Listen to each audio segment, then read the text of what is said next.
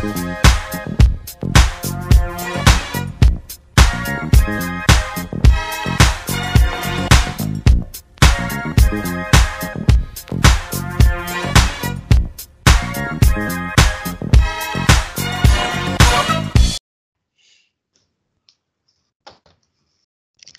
and welcome to episode 24 of Fish Across the Pond, a Miami Marlins UK baseball podcast. I'm your host, Peter Pratt, and joining me this week, the three amigos. How are we, guys? Yeah, I'm all good. Yeah, very well, thank you. In a little bit of shock, Pete. Yeah. You and me all, mate, I tell you. So this episode, we've pushed it back. We knew the trade deadline was going to be busy, let's say. So normally we record on a Tuesday, but we were mindful of the Wednesday deadline, so we pushed back. We apologise for last week for not making our usual commitment for a weekly pod. Unfortunately, that was my fault, so I'll take full responsibility. Actually, it was mainly the train network in the UK. When the temperature rises, the trains stop running, and that was what happened. So there we go. We apologise, but we're back, and we're back with a bang for a trade deadline extravaganza. It literally is an extravaganza from the Marlins. When I was trapped in London last week, I tweeted out, guys, and said, I feel that there's going to be a whole host of activity from the Marlins. That tweet actually got quite a load of responses on it to say, don't think so. Think it's going to be quiet. Maybe Romo, maybe Castro at best was the feedback. That is definitely not what has happened tonight. So I think maybe I'll recap, guys, and then we'll go round and pick the bones out of it and work out if it was good, bad, or indifferent for the Marlins. So earlier in the week, Romo was traded to the Twins, and we mainly got back first base prospect Lewin Diaz. The primary objective, I think, beyond that, then, guys, was probably to move on Castro and clear up some space for Isan Diaz to come up and take over that that second base spot. And I put out there, I thought, listen, Caleb's an option. I think teams will be ringing on Caleb because he's been top draw the last couple of weeks. But anyway, it wasn't Caleb that went. Caleb's here. Dan, you'll be happy about that one, hey? Yep. Caleb remains. But what has happened is Zach Gallen, Nick Anderson, and Trevor Richards all traded pretty much within, an hour of the deadline, or right up to the deadline for some of them. And multiple prospects back. So we dealt with the D-backs for Gallen, and then the Rays for both Richards and Anderson. So, guys, busy deadline. I'll come to you first, Dan, I'd say. Caleb remains. Let's talk about him first. If these other guys have gone, why didn't Caleb go? Well, I think probably just because of the fact that he's more than likely now he has become our ace. It is a little bit strange. I mean, I'm very happy just in the fact that because he's my guy and I love what he can do. And I'm very pleased he's here, and it continues to be an asset for us. There's no doubt about that. But it's a bit of a puzzler with the Gallen one because it probably should have been, if we was going to deal one of the two, it probably should have been Smith, mainly just because of the age. With Gallen, he's only had probably 6, 7, 8 starts. He's been brilliant pretty much in every game. I don't remember him having a bad game, especially in his last 2, and especially even last night.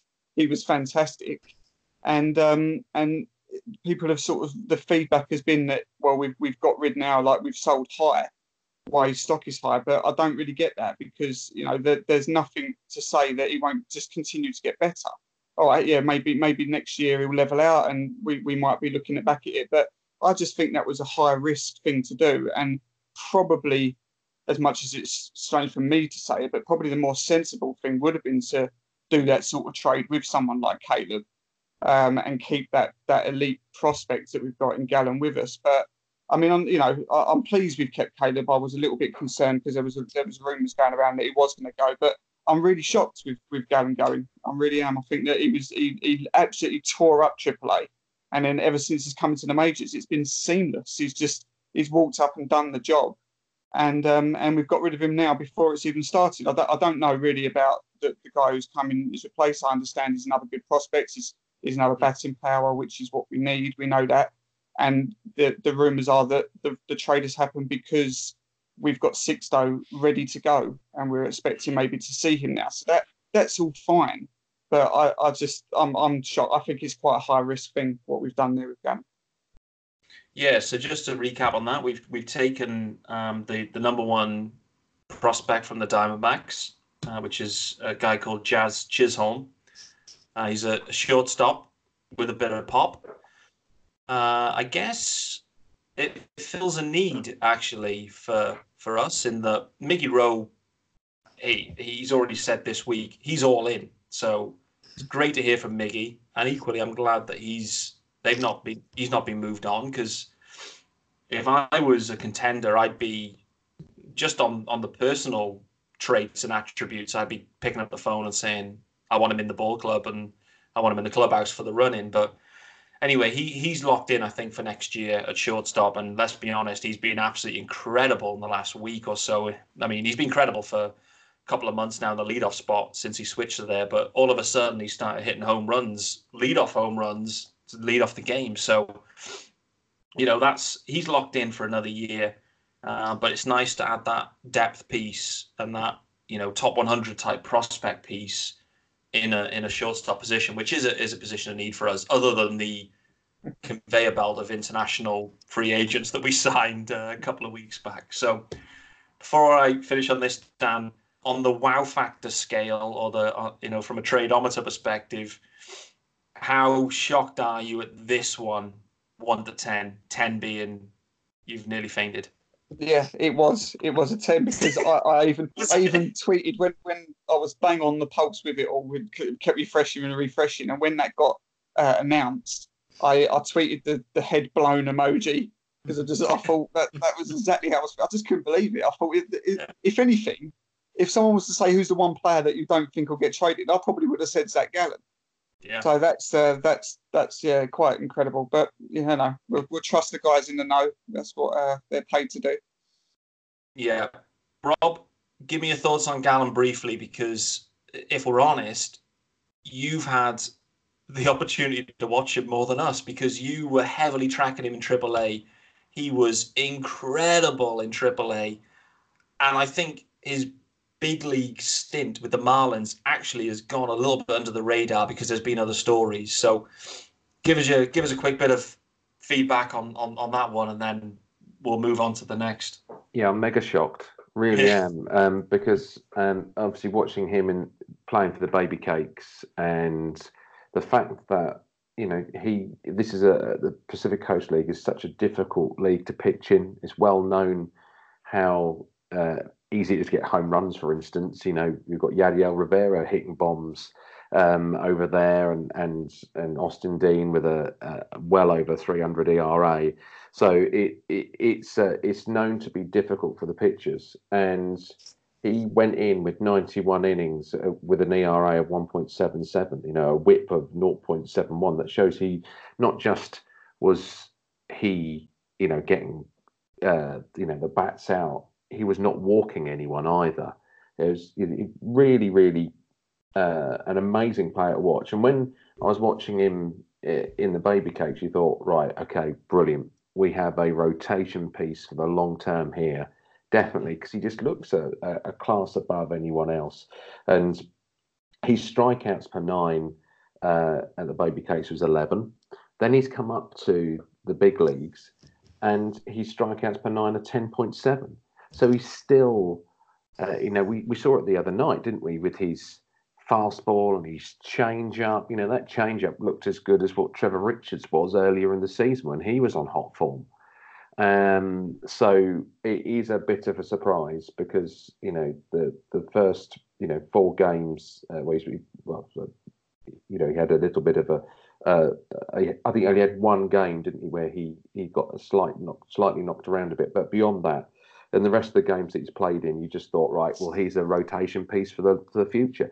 And you remember what we were talking about weeks and weeks ago? When is he going to be called up? When is he going to be called up? Because when he's called up, whose place is he going to? And I was just shocked. And I just had an interview with him as well, and he was surprised as well. But what this reveals more than anything else is how it is working behind the scenes at the Marlins. If you have watched a bit of the minor leagues like I have, one of the teams that's really kind of struggled a bit has been the Jumbo Shrimp in AA. And there is, whether it's batting, is really, really struggling with. The Lumber Kings were struggling earlier this season. Now a few of the players are starting to really, really kick on. But we've talked about this before, but if you now look through our minor league system, you say, okay, who are your next MLB stars with a bat coming through? I really am struggling. We can talk about Monte Harrison, etc., but I am struggling. So I can kind of get why this kind of trade is done. It's a risky trade, as Dan said, because he might not turn in to be the player. The Jazz Chisholm last year was absolutely fantastic in regards to he was not just being a shortstop. He got a lot of stolen bases. He is this year, I mean, not last year, for Jackson in AA. He had I've just lost the stat right in front of me on here. It was the previous year. He got the stolen base. He had a high on base percentage. He looks, a good player coming through. This year, he has slightly struggled a little bit. He has a low batting average, striking out a little bit. So there is a risk here that he may not develop on to be the player, but they obviously see something in him. And all that coaching and the scouting has obviously picked out something saying this is worth giving up Gallen because this is the guy that could come through and be one of our next stars. Yeah, it's interesting for sure. The shock levels are high. What's your take? What's your ranking, 1 to 10 on the shockometer? Me, 10. 10 as well. Yeah, wow, it's big. I think when you look at it, because Gallen's been in the rotation for 2 months or whatever, and he's done well. And I mean, he pitched well last night. Didn't get the win, but he pitched well. His stuff's quality. Ever since I watched him pitch, just the sheer movement he gets on his pitches is, you know why he's going to be difficult to get solid contact against. But the reality is, it took injuries to get him into the rotation. There's also a farm below him that have similar levels of potential. And, you need to make a call on some of these guys, and maybe, tough decisions are made. There's only 5 spots in the rotation. In reality, there's probably 10 guys who could do it, and Yamamoto being the surprise one as well that just turned up and, was delivering stuff. So, it looks a strange one. It's just caught everyone off guard, isn't it? Because he's come, they kept him back in AAA. Then he's arrived and he's been under the radar a bit. He's building up and performed his best in the last 2 appearances, and now he's gone. I think the thing is, though, is none of us know anything about the prospect we've got. I mean, I don't follow baseball that widely to know, and I've ever seen this guy Jazz play. What I do know is I love his first name, so that's the first tick. I'm happy with that. So, yeah, we'll see. All right, mate. Let's park Gallen. I'll just get your take on Romo as well while we're here, and then Lee, I'll get you in the background, mate. You can be thinking about the Rays moves that have just happened as well. But Rob, what's the thoughts on the Romo trade? It came a few days ago, obviously, but to me looked like a good trade. So this was what we were kind of expecting. We always knew when Romo came to the Marlins that he would be gone as soon as the trade deadline came about. He was really brought in for that. He's been fantastic this year, very reliable. I think he only blew one save. Very, very reliable at the back end of our bullpen, especially in high pressure situations. The year before, had been used as one of those sort of starters that the Rays are using, which will bring us on to Ryan Stanek a little bit later. But we were expecting this. There was a little bit of a shock amongst the people who follow the Lumber Kings a bit and Batavia, because Chris Valamont has been doing all right, to be honest with you. He was he'd had at Batavia he had a reasonably sort of was giving away quite a few runs and a reasonably high ERA. But he seemed to have been able to sort it out quite a bit with the Lumber Kings, and was an ERA just below 3. He had a fairly high strikeout rate as well, sort of 10.5 per 9. So this is a guy who looked like he was someone who's on that whole kind of train of pitchers we've got going through the farm system, would eventually work his way up. He did get up into Jupiter as well, so he got promoted. So it was a little bit of a surprise, but it was quite a creative trade, and I think this is the consensus amongst, especially sort of many of the pundits and analysts on Twitter, that we needed some batting prospects to come through, and what we've done is Romo has gone, but putting in Valamont and a player to be named later who we don't know has meant that we've managed to instantly, you'd what like a trade that'd be. Yeah, what would you have to give away to do that? No one's going to eat that contract. But it was a creative way of saying, look, we do have excess arms in our system. We don't have excess bats. We don't have any bats. So let's try and get someone especially at first base. I think that was talking about position of need and stuff again. That again was another one. Yeah, very, very difficult at first base, and it's been a position even in Baby Cakes, which has been difficult to fill. They brought in Matt Snyder earlier this year, got injured, and since then it's been sort of people kind of filling in really. You've got John Bertie there. It has been quite a difficult position to fill. Well, there is no one really through the system who you'd say, okay, I can see these in the Marlins in the next few years. So it did make sense that to bring someone in like that.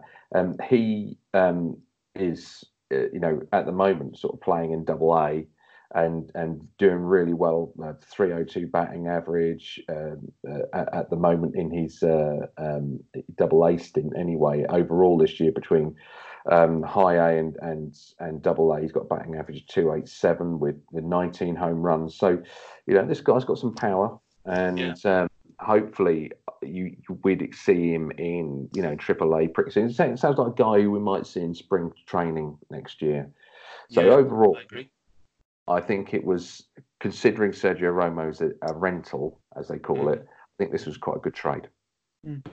Scale of 1 to 10 for the Marlins, how good a trade was that?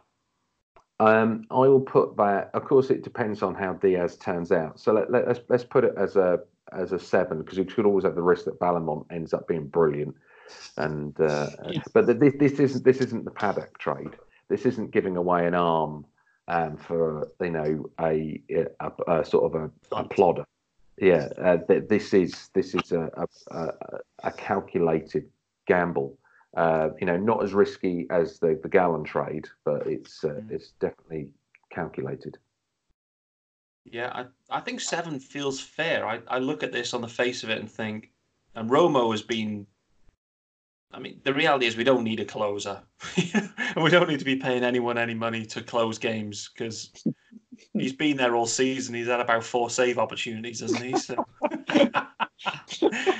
But anyway, Romo himself. For me, I think I've said this already this year. He looks like a Marlins closer. Like the mentality of the guy. I've loved him, and I could certainly see him coming back after this year. You know, obviously he'll finish out the year now at the Twins. I think there's a door that will open again for him to come back next year and rejoin, because we won't get into this now, guys, because I want to carry on with the trades. But one thing we do need to look at is what the hell the bullpen looks like now post trades, because Romo, Trevor Richards, who's recently joined it, and Nick Anderson have all gone out of that. I think the other night they pitched 7, 8, 9 when we were in a winning position.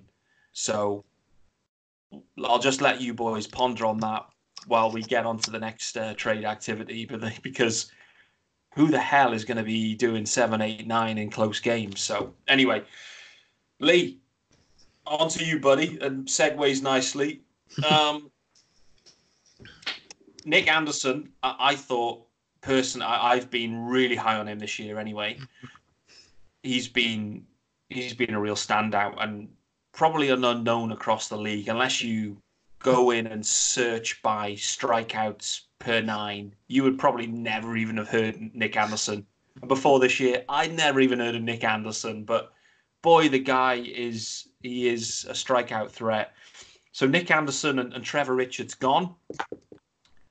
Shock-ometer, 1 to 10 on that one to the Rays. Not that high, actually, because I think it was a good time to deal Anderson. And Richards has obviously really struggled, in the last 2 months or so. He had lost his place in the rotation and was now in the pen. I think he's had 3 scoreless games from the pen so far. It looked like he had adjusted to that role. But now it's definitely time to sell. And if it was a package deal, we seem to have got a decent return, in Sanchez, who I looked up earlier on when the deal was made. He's apparently the 9th outfield prospect, in baseball as a whole, outfielders the outfield start of the season. So, he seems like a decent get, right fielder. It's another lefty bat, which was something we need. We're stockpiling the bats now. It seems like we've gone from no lefties at all. So now we're piling them up. Yeah. I mean, probably some of them shortstops we signed as well were all lefties too. God knows. Wow. And this guy, so it's Jesus Sanchez, is that right? He's the main piece. Obviously, we got Stanek back as well. Yeah, we got Stanek for the pen. Like I was saying, I looked at his stats and I saw he had started a few games. I didn't know if he was a starter or a reliever. Yeah. It looks like he is their opener, for the Rays. Yeah. But he seems to be having a good season. So yeah, he does. I mean, he'll slot into somewhere in the pen, probably 7th or 8th inning. Like I say, but now who is the closer? Because it probably was Anderson before we made this move. Yeah. So now it's probably Harlan Garcia, who's actually been really good. Who's been lights out. That's to you guys now, but let's go around the horn on that. Closer, Who's getting the most saves now from the Marlins the rest of the season? You're saying Harlan Garcia, Lee, yeah? Garcia, yeah. Mm-hmm. What about you, Dan? Yeah, I'm just trying to figure out. If there's any saves. Who else is there? We've got Guerrero. Chen. I can never pronounce his name. Quijada. But yeah, probably Garcia is probably going to be the leading closer now. But yeah, it's looking a bit thin. Yeah. Conley? Not Conley. All right, so Harlan the Marlin. Okay. Rob, what about you? Any other options there? Yeah, it will probably be Harlan, and Conley is second in saves at the moment. I think with 2. That was earlier this season when he was doing all right. I'm still positive on Conley. Yeah, I think he could sort it out, and if he does, he'd be an amazing player in the bullpen. There are some other options apart from Quijada. Guerrero, I think, has looked a little bit all over the place of late, and it's always the problem when you got a fireball pitcher like him. But of course, someone who's coming back from injury at the moment is Steckenrider. Not saying that he will come back before the end of the season. He might come back in September, but next year, in effect, he was one of these players who was supposed to be brought up to be our closer. He had a few issues. Of course, that then transpired to be an injury. But that's one to think about further down the line. There are some other options. There's in Nola, there is Mike Kickham, who actually recently has been converted back into a starter after being in the bullpen for years. And the other option they've got is Alvarez, who I'm just trying to think how many saves he's got now. I can't find it. Here he is, 14 saves for the Baby Cakes at the moment, RJ Alvarez. So he's someone with some closing experience. They need to bring him up. Although it looks like it'd probably be Tyler Kinley and Jeff Brigham being the sort of the extra guys that will come into that bullpen. And I guess this is going to be an interesting part for the next couple of days as it all shakes out. Like who's going to arrive? Who's going to take these roster spots that are now, we've sold more than we've acquired, and some of the guys that we've acquired we're not going to plonk them on the 40-man or the 25-man. So there's some decisions to be made there again, like who's going to come up, who's doing what. There's a few guys maybe on the IL that are close. I feel like John Birdie and Pablo may be close-ish to coming off the IL as well. Is that right? I know Pablo probably needs another start. But... Yeah, Bertie, I think, is playing tonight. He's playing 7 innings, and after that, he should be back. He's gone back. Yeah, exactly. So Birdie in the mix, Pablo in the mix. I guess there's a couple of spots. Stanek will join the roster straight away. Yeah. The interesting one that you mentioned earlier, Dan, is what we do with Sixto and how quickly or not we bring him into the mix. So that'd be interesting. I mean, for me, I feel like it's a September call-up at best. It is not on the 40-man, is he, either? So make another move. Have to move. Although I did have him in the rotation to start the season next year when we did our thing a few weeks ago. Yeah. So, mate. I had Jose Urania as the closer. Which is coming true. The consensus on that, mate, was that you were absolutely spot on. We thought you were high as a kite when you were saying it. But... It's a shame he's injured now because now he might be the closer now if he wasn't injured. 100%. I mean, and actually, is there an option now for? Do we need Hernandez back in the pen more than we need him in the rotation? I don't know. I mean, Pablo's coming back anyway, so Pablo's going to take someone's spot. What does the rotation even look like at the moment? I don't know. Sandy tonight, isn't it? Sandy tonight, yeah. Sandy tonight, yeah. And it's all right. So we've had. Go on, Lee. Go on, mate. Yeah, I think it's back to Smith again, isn't it? All right. Then it would have been Gallen. No, then it would have been Hernandez. Well, it'd still be Hernandez, I assume. Then it's back to Gallen, which obviously is where it's gonna. Yeah. Because Lopez won't be back for that start. So I don't think they said he's got one more start yet before he's going to come back. At least one anyway. Yeah. Yamamoto, Sandy, Smith, and Hernandez remain. Gallen gone. So we have a spot available. Pablo, one more rehab start, potentially, and back. I guess that's the natural thing, and they can they can get Stanek straight into his opener role and play a Chen Pen game straight away. Haven't we got? Was it an off day Friday? That might help. Yeah, it is. Yeah, move around a few pieces. Yeah, we've got a double header coming up as well, haven't we, against the Mets? Yeah, we have. So it depends what they want to do with that. With obviously, you can enlarge the rotation and make it 6. Just by bolting someone else in there, like obviously Hernandez is back in, but you could try someone like Stanek and go for a bullpen day where playing like Brigham and Chen and Conley for longer innings. Chen. Yeah. It's Chen back, Chen you know, back back as a in the starter. rotation. Back Well, in there. I don't think he will ever start again. Not because of all the things we talked about in the past, but I think one thing that I don't quite get is how the final year of his contract works out. And I think if we go over a certain number of innings, I think his contract automatically kicks in for that final year. So I think you'll find he's not going to start ever again. I agree. Well, yeah. Well, Pete, there's Right. some good footage of you pitching on the internet I've seen, mate. So perhaps you could fly out. I'm available, mate. I'm available. I mean, it's been timed on the speed gun. Tops out at 35 mile an hour. Well, in my mind, did you see that? Or the Orioles player the other day was like 50 miles an hour. Yeah. He got the save though, didn't he? The save, yeah. Wow. Pujols as well. Wilkerson. Pujols. Stevie Wilkerson in the 16th inning with a save because I think their bullpen was cooked. So Stevie was in the mix. There's hope for all of us, yeah.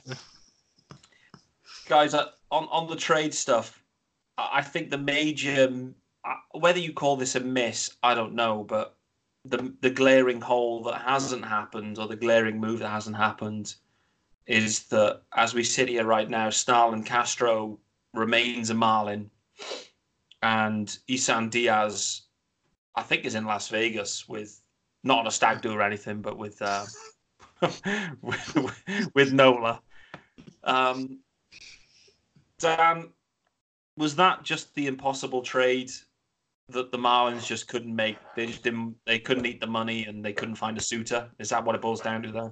I can only assume so. Yeah, because it's the trade that should have happened, really. Not because I've got nothing against Starlin. I think he's actually been pretty good the last few month or so. But we all want to see Diaz come up and make that progression, and it just seemed impossible to obviously get something done to say goodbye to Castro and tip our hat to him, and off he can go, and we can finally get second base sorted with Diaz because we're desperate to get him up and start seeing his progression. But yeah, it wasn't to be. So I can only assume it's just we couldn't find anyone for him. So.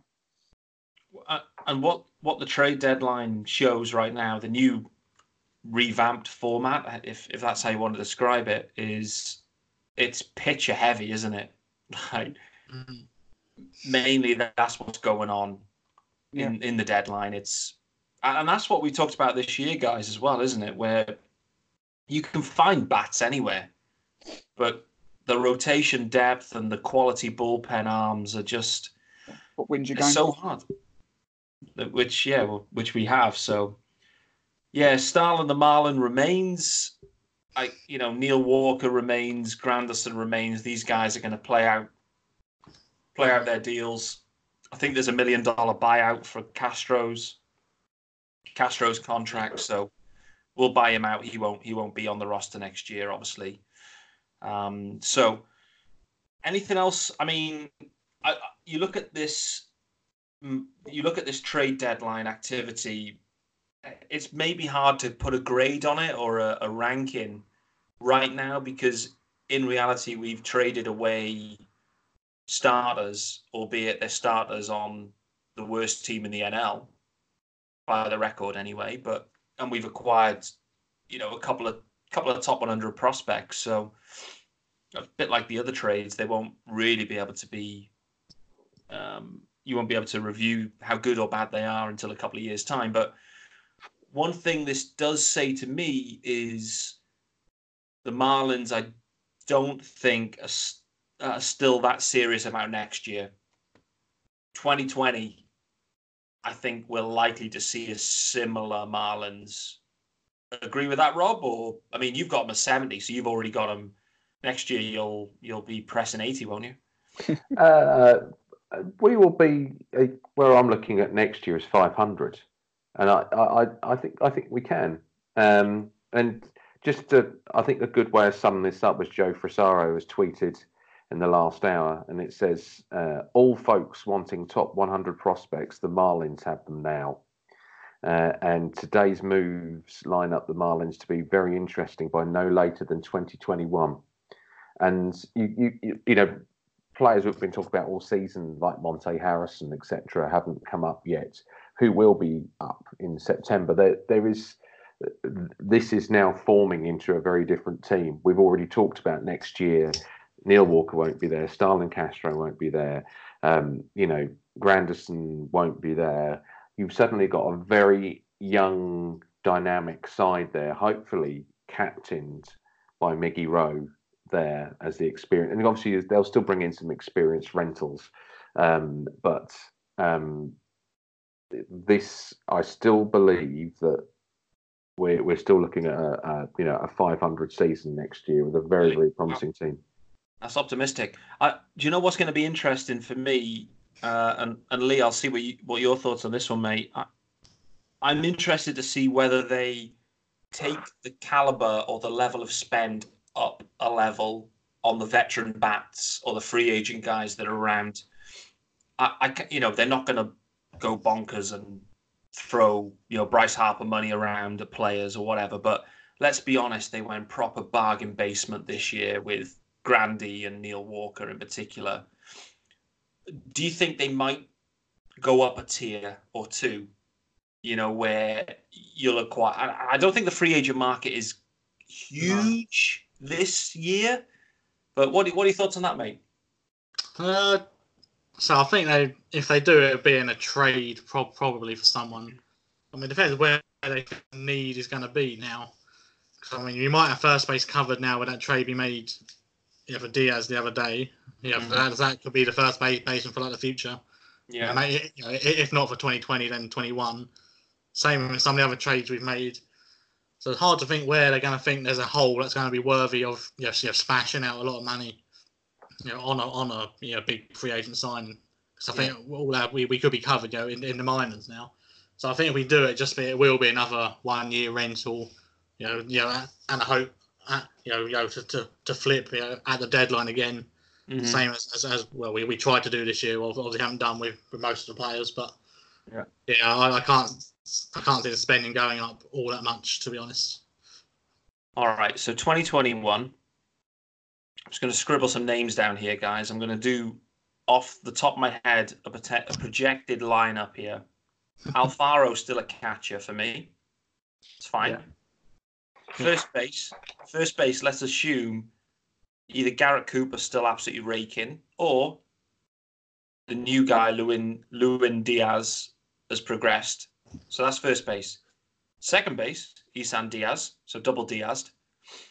Shortstop, either Miggy Rowe is still holding it down, or Jazz has taken over that spot. Brian Anderson locked in at third. Yeah. In agreement with that one? Yep. Yeah. Okay. Left field.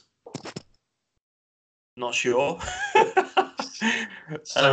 Outfield is trickier, yeah? I mean, for me, infield looks a bit more set. It's hard to say positions as well, because the outfielders, they can all sort of move about left, right, so it's hard to say, he's going to come up in left, because they may move him anyway. Is Harold Ramirez a mainstay, or is he... All right, Rob's nodding. Harold Ramirez is there, yeah? He's done enough, to definitely deserve... a look for the starting job again in 2020. Okay. Then it's going to depend on how the minors go. Brinson and all that lot again. Okay. Harrison's and... Okay. So Jesus Sanchez has just been acquired. Right field. It's possible for 2021 for him to be starting there, yeah? Yeah. JJ Bleday, 2021. Starting. It's possible. Possible, yeah. Is he right field as well? So I might have to move a few around to squeeze everyone in. Brinson, unless of course the DH is in by then. Yeah, no, I can't see the DH. I just can't see that happening. And I hate the DH. I love seeing Caleb Bunt to get to third. Where's Harrison play? Who's that? Monty Harrison. Centre or right. Right. I think we've got options now. Right fielders. Yeah. I mean, we've got options there. So Yeah. Are we talking too early for the Messers? yeah, Victor. Victor, is it too early for them? Say 2021, we might be stacked with outfielders all coming up. Outfielders galore. Yeah. In shortstop, you've got Joe Denand, you've got Jose Devers there Devers, as well. Yeah, you know, in the outfield, you talk about JJ Bleday, but Connor Scott's looked good. He was obviously our first pick from last year. Girard Encarnacion as well has been hitting quite strongly for the Hammerheads. So there is options that will, you know, I don't think the outfield, it's the infield is where the focus is got to be. And which it has been, obviously. Yeah, I mean that's what they've done. Exactly. That's why you got you know, players like Chisholm sort of, and Diaz, but you know, have been brought in just for that reason. I've decided my plan, my future strategy for Marlins jerseys is I'm either going to get one with Diaz or Sanchez on. Because there's a chance, you know, you never know. So you got to spread the risk, haven't you? The numbers could be wrong, that's all. No one knows about the numbers anyway. I can barely tell you any. Do you know what? There's a pop quiz for you. You know, if I throw a Marlins player on the roster right now and say what's their number, let's see how we get on. I mean, Rob, there's one for you. Zach Gallen, what was his number? Oh, I don't know. I'd say, I don't know, 55. Yeah, I mean, what they say, as you know, guys, I work in sales, and one thing they say in sales, you're trained to do is not ask questions you don't know the answer to. I haven't got a clue what he is. Don't know how I've got through this podcast for all this time. Yeah. Who knows? I've been positivity, Dan. The positivity. Cheers. I'm going to say Gallen wore 51, and we'll check it out after. Who knows? Right. I mean, for me, the infield was the priority there, and we've addressed that. We had a ton of rotation pieces, and we had too many. And we said earlier, you can't have too much depth. You can't have too much depth, but you can if your infield has got a bunch of holes in it. So, you know, it's tough to see these guys go. I think Gallen is the shocking one in particular because he's so young and he's only 8 games or whatever in to his Marlins majors career. He'll probably go on to do really well with the Diamondbacks. So we wish him well. All right, guys. Anything else on trade deadline? We're 45 minutes in, FYI. So if everyone's okay, we'll just have a quick, you know, because I'm mindful we've missed last week. So we've had 4 series. Can you believe? Well, you can't believe it, but 4 series of action since we last spoke. Quick summary. Padres. So we had Tom Pringle on, obviously, bigging up the Padres. He actually predicted they would lose 2-1. So he knows his team well. Padres 2-1, good series, close series in parts. We then went to the Dodgers, so West Coast games. This was tricky for us guys. I mean, how those West Coast guys baseball, I don't know, from the UK. But anyway, went to the Dodgers, and I mean, the Dodgers, how I described that series was we hung with them for 2 games, and then we ran out of steam, and you know, we played that Sunday game was awful. I know we don't typically play our lineup never usually looks great on a Sunday anyway. We spoke about this on the pod this year. We haven't got that much depth, so you know, we got blown out by them, and it was tough watch. So Dodgers swept, fair enough. Rolled into the White Sox. The White Sox, in my opinion, aren't great. Based on your predictions, boys, you agree with that view. And we won that one 2-1.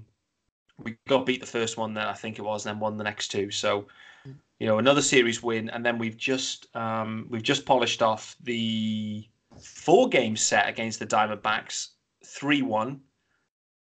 It was a well-deserved 3-1, and the the view I had coming out of that was the Diamondbacks are definitely going to be sellers at the deadline because they had some pitching. Greinke looked okay. Robbie Ray pitched well, didn't get the win, but I think Greinke got the win.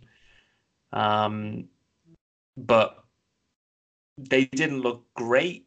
I didn't feel like they would contend this year. Next thing is they're making moves left, right, and center, and anyway, they've ended up making a move on Greinke anyway, and traded him away. So big move from them. But anyway, the main recap, guys: 3 series out of 4.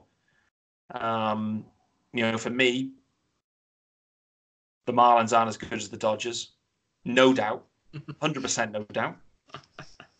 But if I'm totally honest, the Padres and the White Sox and the Diamondbacks, we could play them any time of the season and we'd hang with them boys. I mean, the difference in levels is stark, isn't it? That's the thing. Like, the Dodgers are great. Some of the NL East guys are actually very good, but there's some mediocre teams knocking around beyond that whose records look better, but it's predominantly because they play in worse divisions. So anyway, it was a good couple of weeks, I thought, for the Marlins. We played well. Main highlights for me, and I'll throw it to you guys after. Main highlights were Caleb's performance against the White Sox.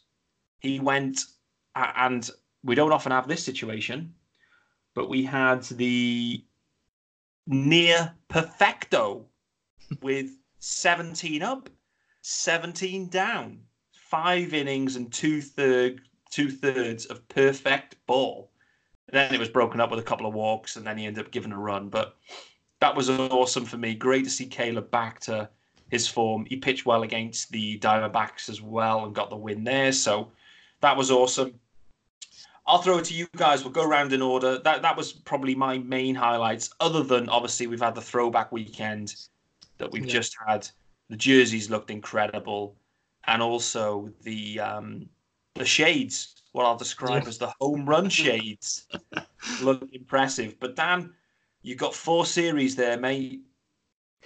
What's been the highlight there, other than well, you've got 3 series because the Dodgers was not good. Yeah. Yeah, it's there's been a lot of baseball, so you struggle to pick out and remember them since we last spoke. But I'm only really going to highlight what I have highlighted before as the years gone on, and that's that when there's been some really good performances over the last week or two. There's also been 1 or 2 terrible ones, as Lee just mentioned there. The 9-0 against the Dodgers on our bloody Sunday UK friendly time. We're all happy to watch. And we was also all in good spirits that day as well. I remember us all in our little group saying, yeah, we're going to win today and this is going to be the score, and mainly me, and then we get shut out 9-0. Anyway, there's been some great performances. There's, you just mentioned there with Smith, and also Gallen's been brilliant the last 2 outs he's had. There's been some really good. I really, really enjoyed the series just gone against the Diamondbacks. The throwback weekend and the meme sunglasses, which I'm going to order some, definitely. The point I was going to make was, and I've already spoke about before, is when we have lost, it's again been really tight games. I mean, we go back to the games against the Padres, which we won that series 2-1. But just to highlight the defeats, we lost against the Padres in one of those games. We lost that 3-2. All right, let's take out the Dodgers series, which we got a 9-0 thrashing, and then a 10-6, and then a 2-1 defeat. So one of them was quite close. And then since then, White Sox we won. All right, they did hammer us 1 game, but then even again the Diamondbacks that we played, we had a game there that we didn't get too close, and then the game last night against the Twins where we lost 2-1. So there's been some games there that we hang about, and I know I've said this before, but we're not a million miles off. And who knows, from what we've done in this trade deadline and the bats that we've now brought in, which is what we needed, and the pitching that we're heavily stacked in, I don't see it being, maybe next year. I think it's probably, as Rob said, and I agree totally with what Rob said, that we should be looking at around the 500 mark next year. But we're not that far away. I just think that we put the right pieces in another year or two, and we could start being in that position to start challenging. So I think it's been a really positive 2 weeks. As I said, we won the last, was it 2 or 3 series or 3 or 4? 2 or 3, I Three or think. four, mate. Yeah, 3 or 4. At least So- I can't remember what we were pre-Padres. We may have won, Yeah. but in the So last since we I last think- spoke, we've won 3 or 4. Yeah, I think it's been a good couple of weeks. I think there's been some really good highlights there, and so I thoroughly enjoyed the weekend just gone. Arguably my best, my most enjoyable series that we've had this season against the Diamondbacks in that throwback weekend. So yeah, there's some reasons to be happy, I think. Yeah, I agree.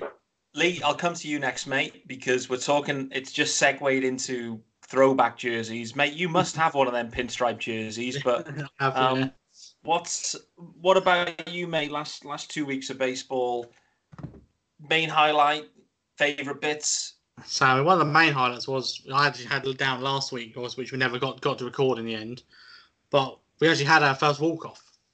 It was the Brian Anderson was against the Padres. I know we're talking about 2 weeks back now, so that seems a long time ago. So that was a highlight, and he had the 2 Miggy Rowe home runs, back for 2 nights in a row.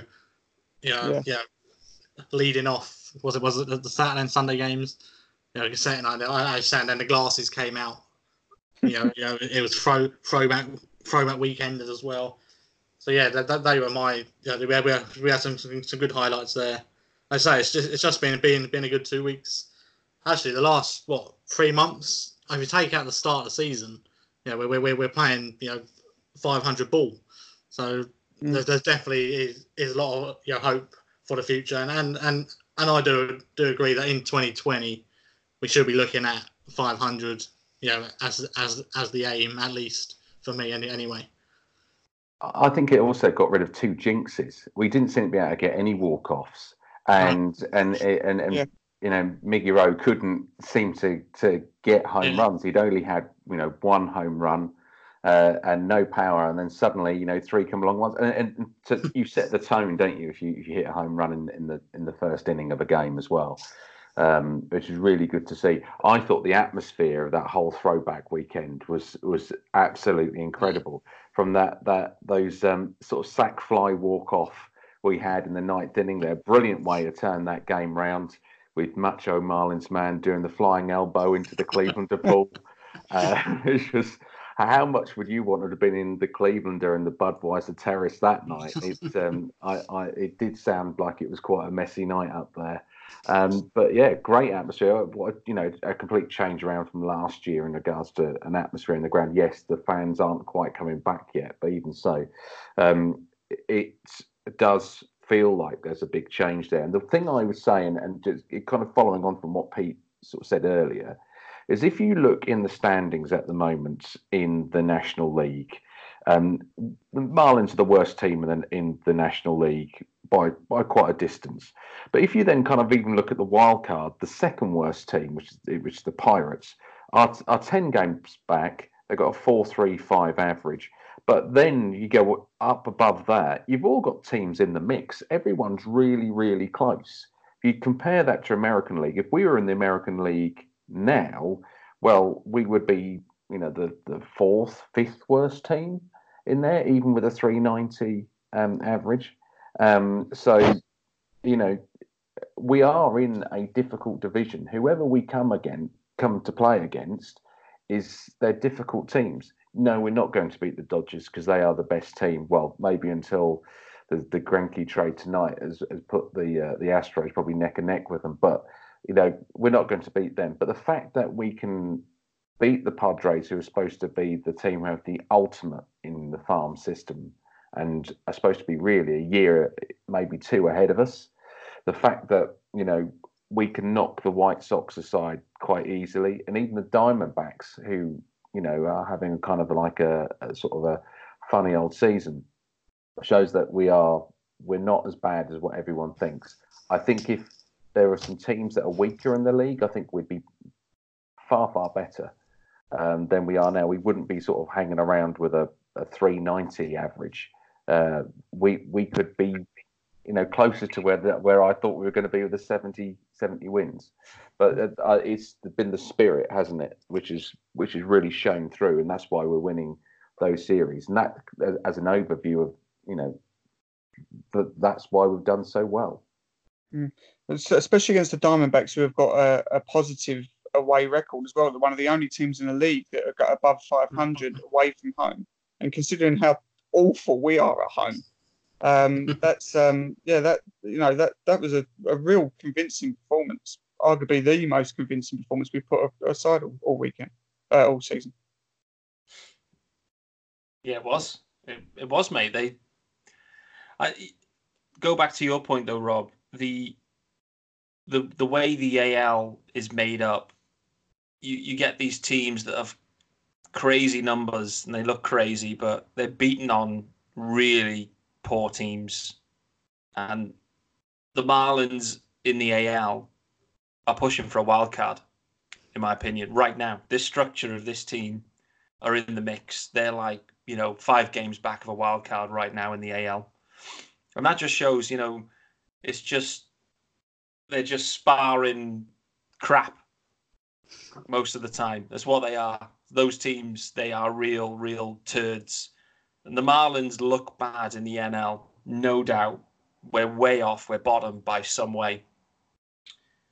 But you take away that start of the year when, as we talked about, these podcasts, how many ice emojis did we have in that, first 2 months?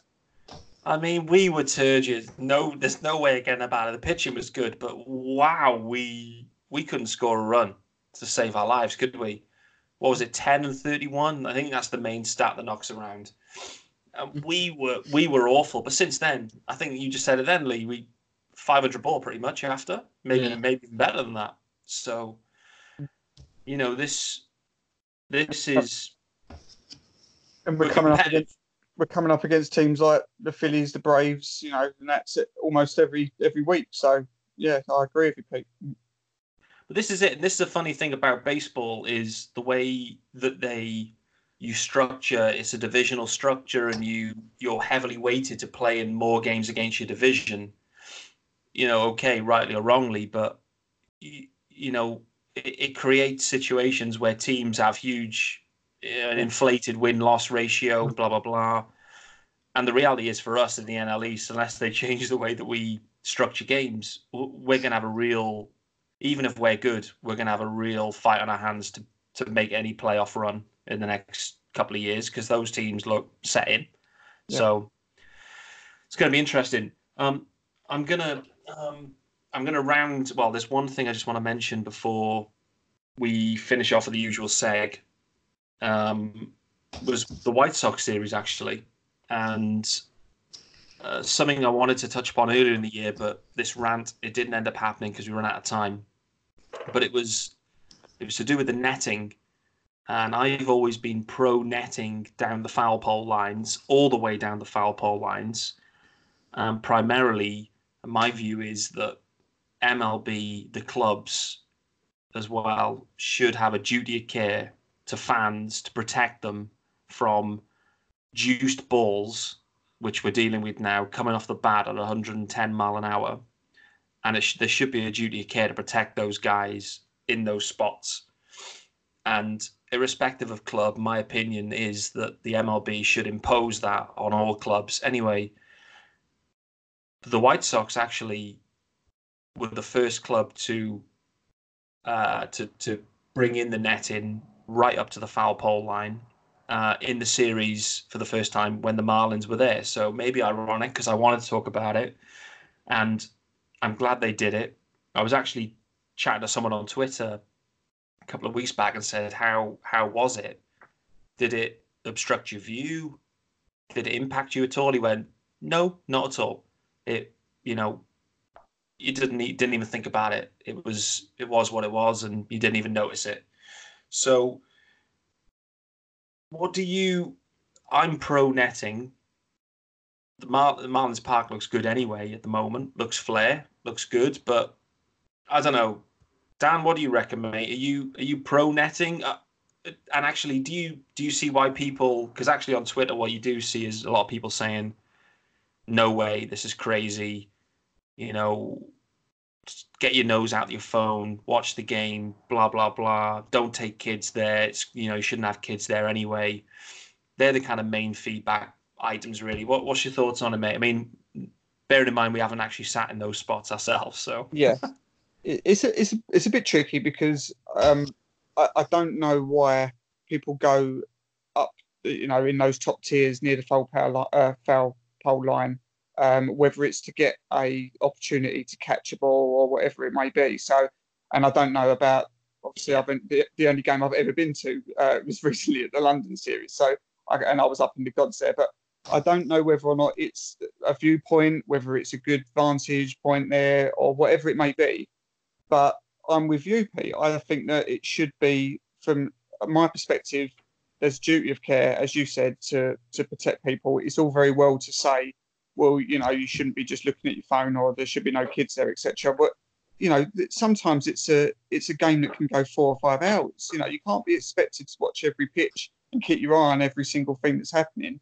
So if the idea that people are up in those tiers because they think it's an opportunity to catch a ball, or if it's just a good vantage point, well, if the feedback is that the vantage point isn't obstructed, then there's a no-brainer. Then put the nets up. If it's because you think there's a good opportunity to catch a ball, well, I'm sorry, but the more important thing should be people's safety. So, in my opinion, yeah, it should go all the way along. I'm with you.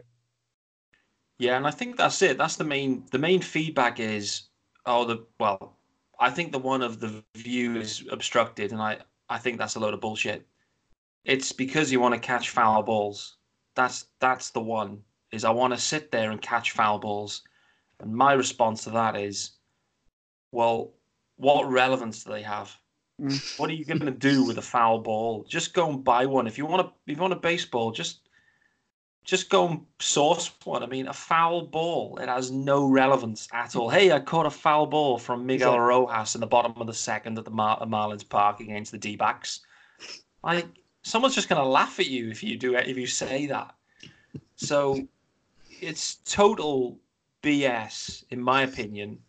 And I understand, it's exciting if you're in those sections that a ball may come your way at any point, but the way baseball's played today, it's too dangerous to not protect fans all the way along, because the balls are obviously juiced, as we can see, because they're traveling miles.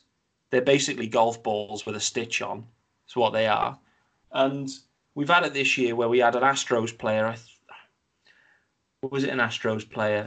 One of the Astros player, I'm pretty sure it was Marisnik or someone, hit a liner. Oh no, maybe it was a Cubs player. Who was it? Who was it early in the year who hit a liner foul ball into the Cubs? I think Cubs. Was it? It wasn't Javi Baez, was it? Or it was someone from the Cubs, and they drilled a liner into the stand, and I think it hit like a 6-year-old girl in the head or something. And luckily, touch wood, she was okay, but the player was completely shook by it after the team was. And I just look at it and think, this is absolutely nuts. Nuts that people are winning this argument because they want to catch souvenirs, supposedly, or foul balls, but there's 6-year-old girls getting drilled in the head because they don't have the time to react. And it's not just 6-year-olds. It could be anyone. The reality is the baseball travels so fast. You're serving beers. Try catching that without a glove when you're not expecting it. Good luck at that. It's absolutely nuts, in my opinion. And for me, I think it should be imposed on all clubs. And I hope that the Marlins embrace that and go with that. Lee, Rob, that's my rant over. A yes or no? Agree, disagree, middle ground. So I think, I do think they should extend the netting. Now, I'm just going for my own. It's not from baseball, but when I go to hockey, they will have a similar thing behind the goals where there's netting. Obviously, the balls are flex, like big net behind the goals. And when my wife went, she did complain that she couldn't see properly because the netting was in the way. I mean, to me, it didn't make a difference. I think after a few minutes, your eyes do adjust to it. So and obviously it's played at different speeds and base, so it's hard. You can't really compare sort of the speed of the game. But so it may affect that, the sight a bit. But then, if you think it's going to affect your viewing pleasure, then don't sit there. Sit somewhere, in the outfield then or something, or sit higher up, in like the second tier. Because as you're saying, the safety is more important because the balls do come off. It's like at cricket as well. I know obviously there's no net in a cricket, but sometimes I don't, when I'm there live, I don't always pick the ball up, just straight away from the bat. So it isn't until it's in the air coming towards us that, you see it coming towards you. And I think a baseball is travelling at a lot quicker speed, coming off the bat. So it's not easy, to just say, they're in their phones and stuff because you can't see the ball. Sometimes it is, you're literally 2 seconds and it's there. And if it is a kid or someone older who, their reactions may be a bit slower, it is a dangerous weapon, really a ball. So, for me, the netting, it can be extended all the way. Makes sense to me. Yeah, I understand what you're saying about the obscured viewing and whatnot. That for me, it's an argument. I think your eyes adjust. You do adjust to it. But equally, the most expensive seats in the house are smack bang right behind the netting. So at netting level. So and I understand you're looking at a slightly different angle, and that would maybe make it a bit more, it would obscure it a little bit. But I just think, I come back to it, there is a duty of care from the league to protect fans from themselves, to be honest. And, what happens, all of a sudden a couple of foul balls into the stands and a couple of kids are killed, and you think, you look back and go, what the hell were we doing as a league? Like, why have we allowed this to happen? But Rob, what about you, buddy? Yeah, well, it's not just the issue there. It's the incident at the Cubs. There was a 2-year-old child that got hit by a ball at the Astros game. I can't remember how long ago that was this season. That's the one I'm thinking of. Yeah, it was Astros Cubs. Yeah, I try to remember who it was. Maybe it was Albert Almora. That rings a bell all of a sudden now of the Cubs player Almora. I think it was. I think there's been a couple of incidents, and not just this season. Previous season, there was an elderly lady killed at a Dodgers game. She was sort of injured, and then unfortunately passed away later. I think that was last year. So there has been, many incidents of this. And you're right. If you're sitting in the best seats in the house, right behind home plate, you have that netting up, and they say that the fineness of that netting means that, as you say, your eyes see through it. You don't know it's there. You still see. When a ball is fouled straight back, you still see the fans still jump out of the way, even though the netting's there, which is quite funny. But, I did love that. Did you see that one that's in the season? That lady from Toronto, it was?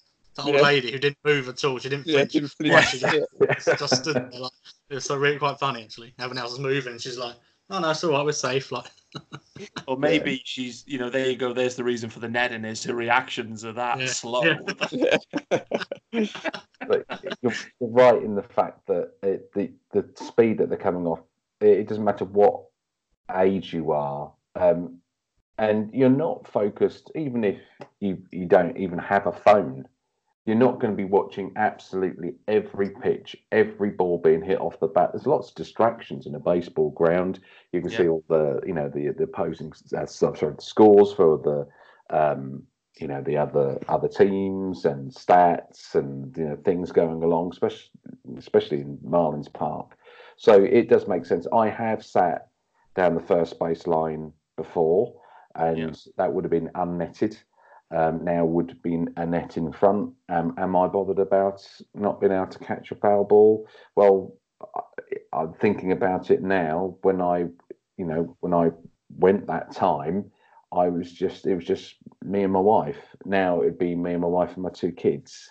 Mhm. So I think I'd be a bit more concerned because you don't want that to happen to your own children, let alone anyone else's. So I totally agree. Bring him all the way up to the foul pole. People will get used to it, and also not being funny. How many foul balls actually still end up going into the seats around the third and first baseline that get popped up? Of course, Yeah, you've got a there you lot of go. people, saying heads up and all the rest of it, and even sometimes you see them bouncing off the backs of seats and still sort of pinging up, high in the air. So, and also if you want a ball in a baseball game, you're not really going to be sitting down first or third baseline. You're going to be in the Budweiser terrace, hoping Brian Anderson, like he did the other night, is going to hit an absolute bomb that you can hit.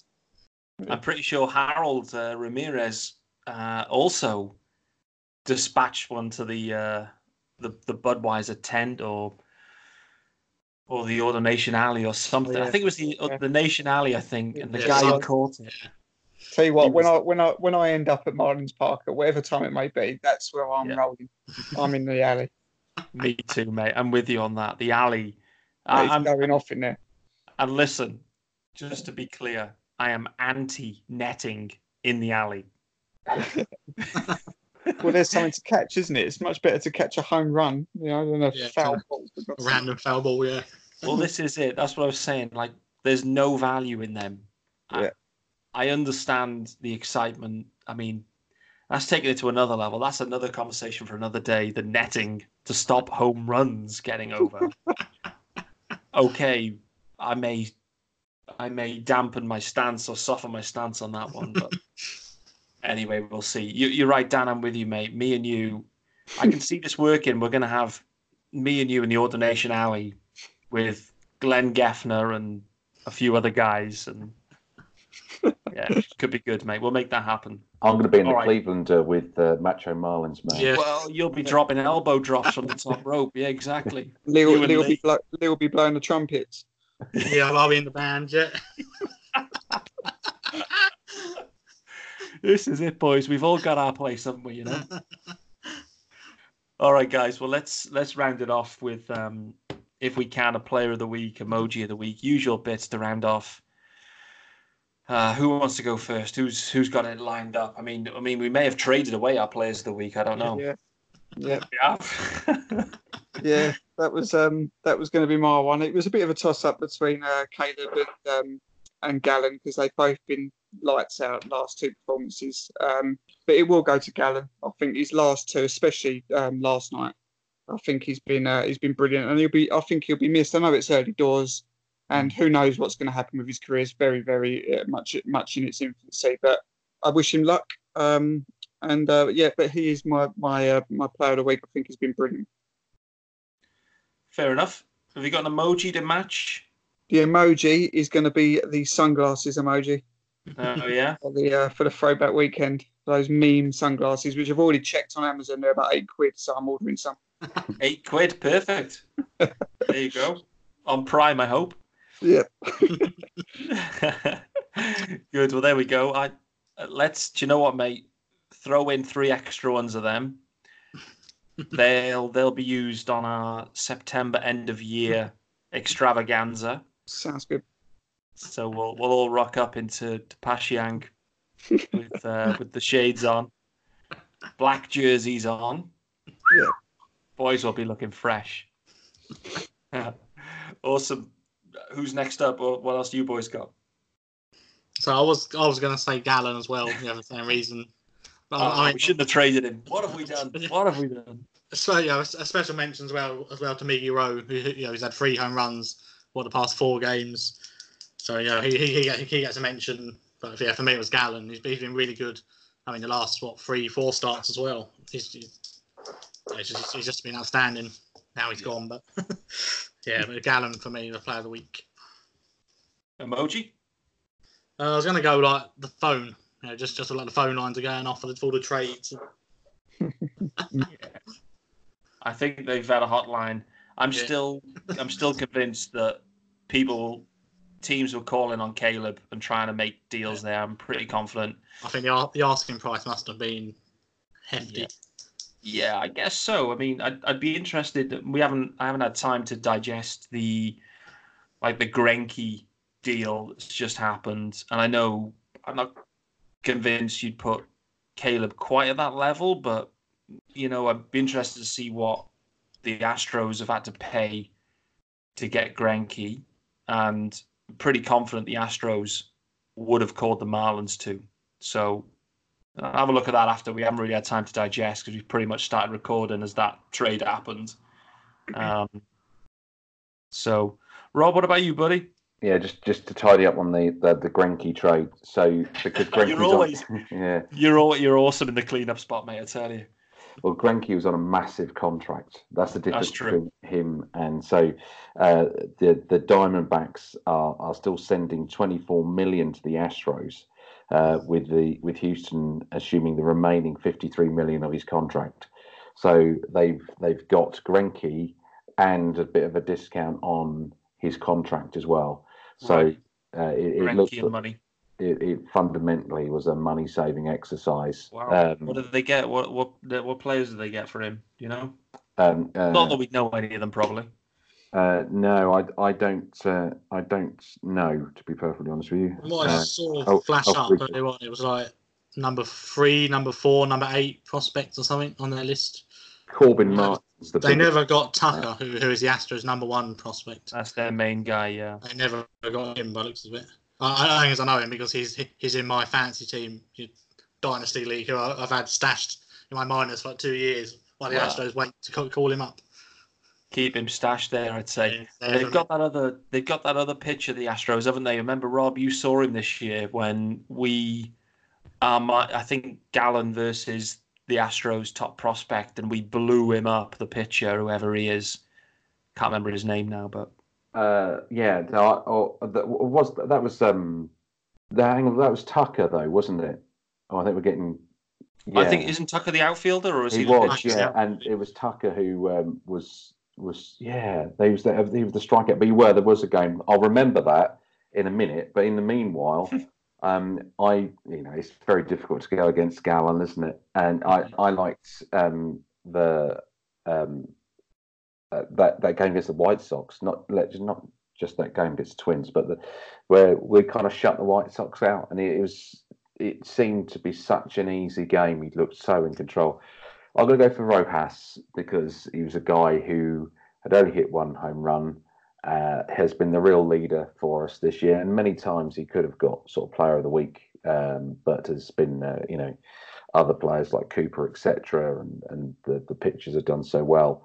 So the fact that he could lead off with a couple of home runs like that was pretty magic, and set the tone for those wins against was a difficult Diamondbacks team, really. My emoji is going to be the kind of wave goodbye. Quite sad that Gallen's gone. Quite sad, really, that Trevor Richards has gone, the Silver Fox. He's got more grey hair than I have, and he's about 14 years younger than me. So it's and Romo as well, who's just a brilliant character in the dressing room. So it's sad that they've gone. Yep, nice. I like it. I'm with you. And to round things off, I'm with you on Miggy Rowe. I'm a sucker for home runs, guys. That's in particular grand slams, but I'm coming around to the idea of back-to-back leadoff of the game home runs, which Miggy Rowe did. He was getting into Ronald Acuna territory, I felt, with the next thing is I thought they were going to be thrown at his head or whatever we did. I don't know. Miggy Rowe for me. Emoji of the week, I think for me is the handshake one. I think a lot of deals have been done. I think the reality is, looking at things right now in the absolute aftermath of the trade deadline, is we've done some deals. We were stacked with pitching arms, and we were light on bat prospects, and I think we've rebalanced it. So maybe that's it. Maybe it's the scales one. Maybe I'll go with the handshake and the scales, weighing scales. I think we've readdressed the balance a little bit. Mm-hmm. And yeah, time will tell, guys. It's hard. It's hard when I was thinking about this earlier. It's hard when you trade away known entities that are performing at the big league level to take on prospects that will deliver in 1, 2, 3, whatever years' time. It's really hard to do that. And likewise, we're sitting here waiting for Isan Diaz to come up, and you look back and you go, okay, Yamamoto, what's he delivered now? Isan Diaz, okay, great. Brinson, does he come back? You're like, holy moly, actually, this Yelich trade was fantastic. It's so hard to tell immediately. So there you go. I don't know if I want to finish on one other final note, guys, which actually is the what was going on last night with the Pirates and the Reds. What are them boys up to this year? Absolute craziness. But speaking about trade activity, Yasiel Puig, his final action as a Red, I think he'd already been traded. He was weighing in with haymakers against the Pirates. What was going on there, boys? I mean, what is this from these two teams? Crazy. Proper fighting as well. Yeah. The last time I saw a fight properly like that was that game against the Yankees and Tigers, where they all went completely in. That was, you sometimes see the benches clear and they have a little scuffle and that's it. But they wound them up so much that he went in, and he went in with like a forearm shot, didn't he? Straight into him. It's mad.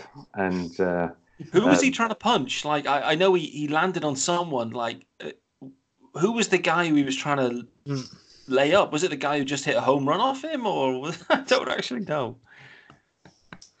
I don't know. It was a strange old situation because there was so much going on, and I know they tried to hit Dietrich, didn't they? Tried to beam the ball at Dietrich. Yeah, they did. But there was I think it's one of those ones where you have to kind of unravel it backwards and try to find out what caused it, but it was just getting tenser and tenser between the two teams.